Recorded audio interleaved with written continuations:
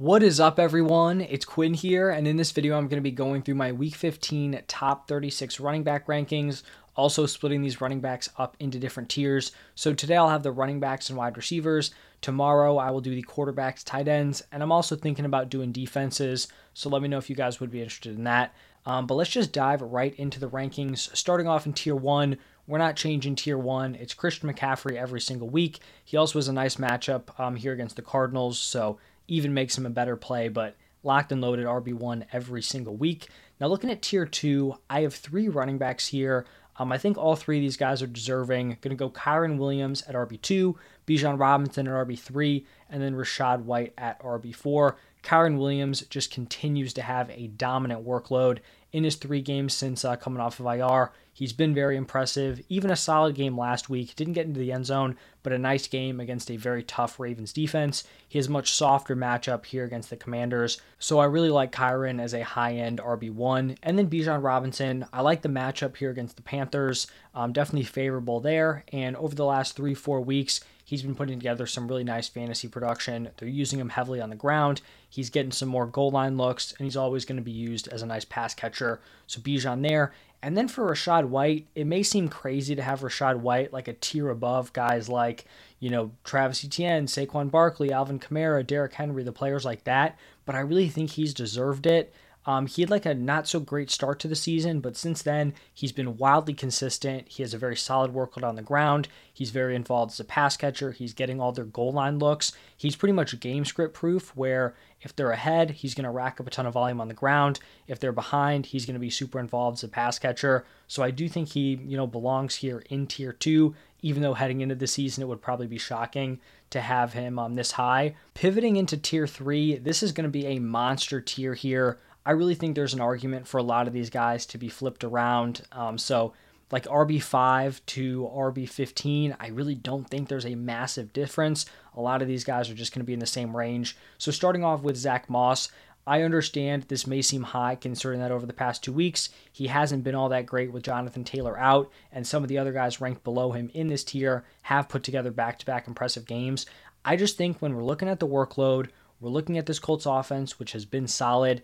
I think Zach Moss is lined up to have a great Week 15 here. I understand I said the same thing in Week 13 and Week 14, but sometimes these bad games happen. You're not super efficient. You don't get into the end zone. He's getting the goal line touches. He's had a ton of carries inside the 10 over the past couple of weeks. The touchdowns just haven't come. He's consistently super involved heavily on the ground when JT is out and also involved as a pass catcher. So I think that workload does set him up really well here in Week 15. Then we're going to go with Tony Pollard. Coming off a game where he was kind of splitting touches with Rico Dowdle, but clearly the more valuable receiving option. This Cowboys offense continues to roll. I like Pollard as a mid-tier RB1 and a much easier matchup than we saw last week going up against the Eagles. After Pollard, I'm going to have Jahmyr Gibbs. I understand Gibbs and Montgomery being, pretty separate in this tier may seem weird, but like I said, a lot of these players are very, very close together. I just think Jahmyr Gibbs is the better option moving forward. The Broncos have allowed the most fantasy points to the running back position on a per-game basis, but a lot of that is skewed to early on in the season. That was the game where the Dolphins went crazy. Over the last few weeks, they've actually been pretty solid at stopping opposing running backs, so I don't think it's like some great matchup, but I just really like Jahmyr Gibbs the rest of the season. I love the receiving usage. Him and Montgomery are splitting touches, and he's also not a zero in the touchdown department at this point. He will filter in on the goal line occasionally. After Gibbs, I'm going to go with Breece Hall. I think Zach Wilson back at the quarterback position is going to be big for Breece. He's going to pepper him with targets. Zach Wilson actually played pretty well in Week 14, which is definitely encouraging moving forward. So even though Breece Hall had a few not so super high ceiling games prior to Week 14, he had a nice bounce back. I love the talent, and so he will be my RB8. Then I'm going to go with Travis Etienne.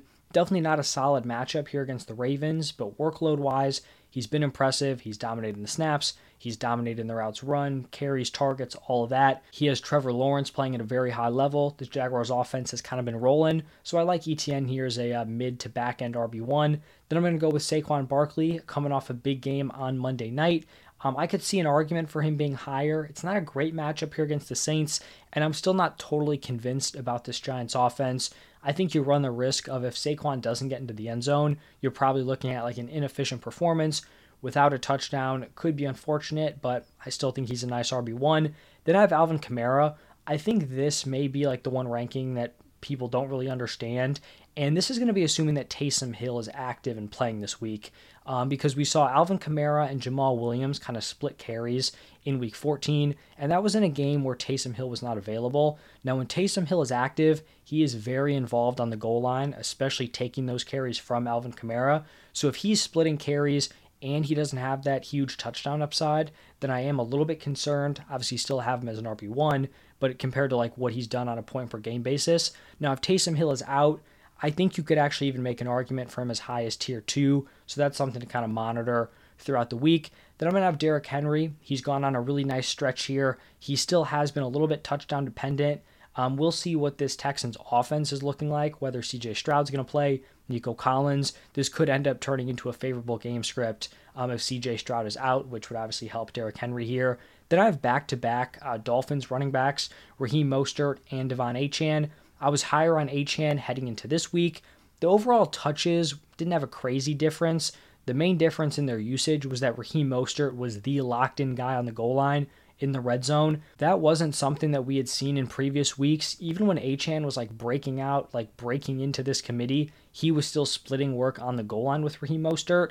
So I'm not sure if that's set in stone. I still think Achane is the more explosive guy. But if I had to pick one this week, I would lean Mostert just based on what we saw on Monday night. And then wrapping up this tier with David Montgomery. I do still like him in this split with Jahmyr Gibbs. I just think his ceiling is a little bit lower because he's not super involved as a pass catcher. He has to hit it huge on the ground and probably score a couple of touchdowns to put together a huge fantasy day. But that's going to wrap it up for tier 3, a very, very large tier there. Now moving into tier 4, I'm going to start it off with DeAndre Swift, and Swift has definitely kind of fallen off fantasy-wise over the second half of the season here. He drew a couple of tough matchups in a row. You had the 49ers, and then you had the Cowboys. Not great. He has a softer matchup here against the Seahawks. I still think he's going to have a solid workload on the ground. He has some receiving upside, but just being a part of this Eagles offense, he's not going to command a ton of volume. The touchdown upside is tough because Jalen Hurts is going to vulture a lot of those touchdowns near the goal line, but I still think he's a fine play as like a mid-tier RB2. Behind him, we're going to have Ezekiel Elliott. I think a lot of people are going to be really high on Zeke heading into this week after he had the big performance in week 14. I like Zeke as a mid-tier RB2.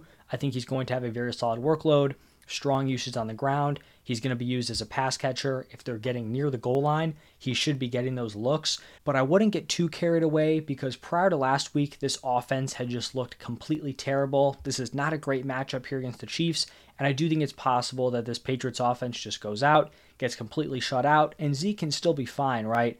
On a huge inefficient workload, catching some passes, but I just don't think we should be expecting what we saw in week 14, especially just the Patriots offense as a whole. So mid-tier RB2, I think is a fair spot. Austin Eckler, I mean, he's definitely slipping at this point, and I could see why you want Austin Eckler higher than this. You know, he's going to have solid involvement as a pass catcher. Maybe you think Easton Stick is just going to, lay out a ton of dump-offs for him. It's possible. The way that I'm looking at this situation, though, is that with no Justin Herbert, this Chargers offense is going to be a bottom-tier unit, and Austin Eckler is splitting carries with guys like Joshua Kelly and Isaiah Spiller. So yes, he could be involved as a pass catcher, but I think there are some legit concerns here about his workload, and then the touchdown upside kind of disappears with no Justin Herbert. So mid-tier RB2 is, I just think, where we're at here with Austin Eckler. Then we're going to go with Joe Mixon, solid usage. The Vikings as a defense have been tough over the second half of the season, so somewhat concerning there, but I still think Mixon is a solid play. Then I have James Cook. He draws a tough matchup here against the Cowboys, but I really like the way he's been used as a pass catcher since Joe Brady took over as the offensive coordinator. And then the final guy in this tier is going to be Javonte Williams. Not a great matchup here against the Lions, but his usage is solid. He's not a total workhorse. You still have Samaje Perine and McLaughlin working in, but solid usage, and he's my RB21.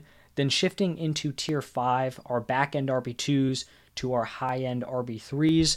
I'm going to start it off with Jerome Ford. He's been a super consistent option, not a crazy high ceiling guy, but pretty much like the perfect back-end RB2 play.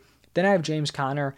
I'm aware he's drawing a very tough matchup here against the 49ers. He may be inefficient on the ground, but he still just has a 3-down workload in this offense. He's going to be used as a pass catcher if they're trailing, which is nice.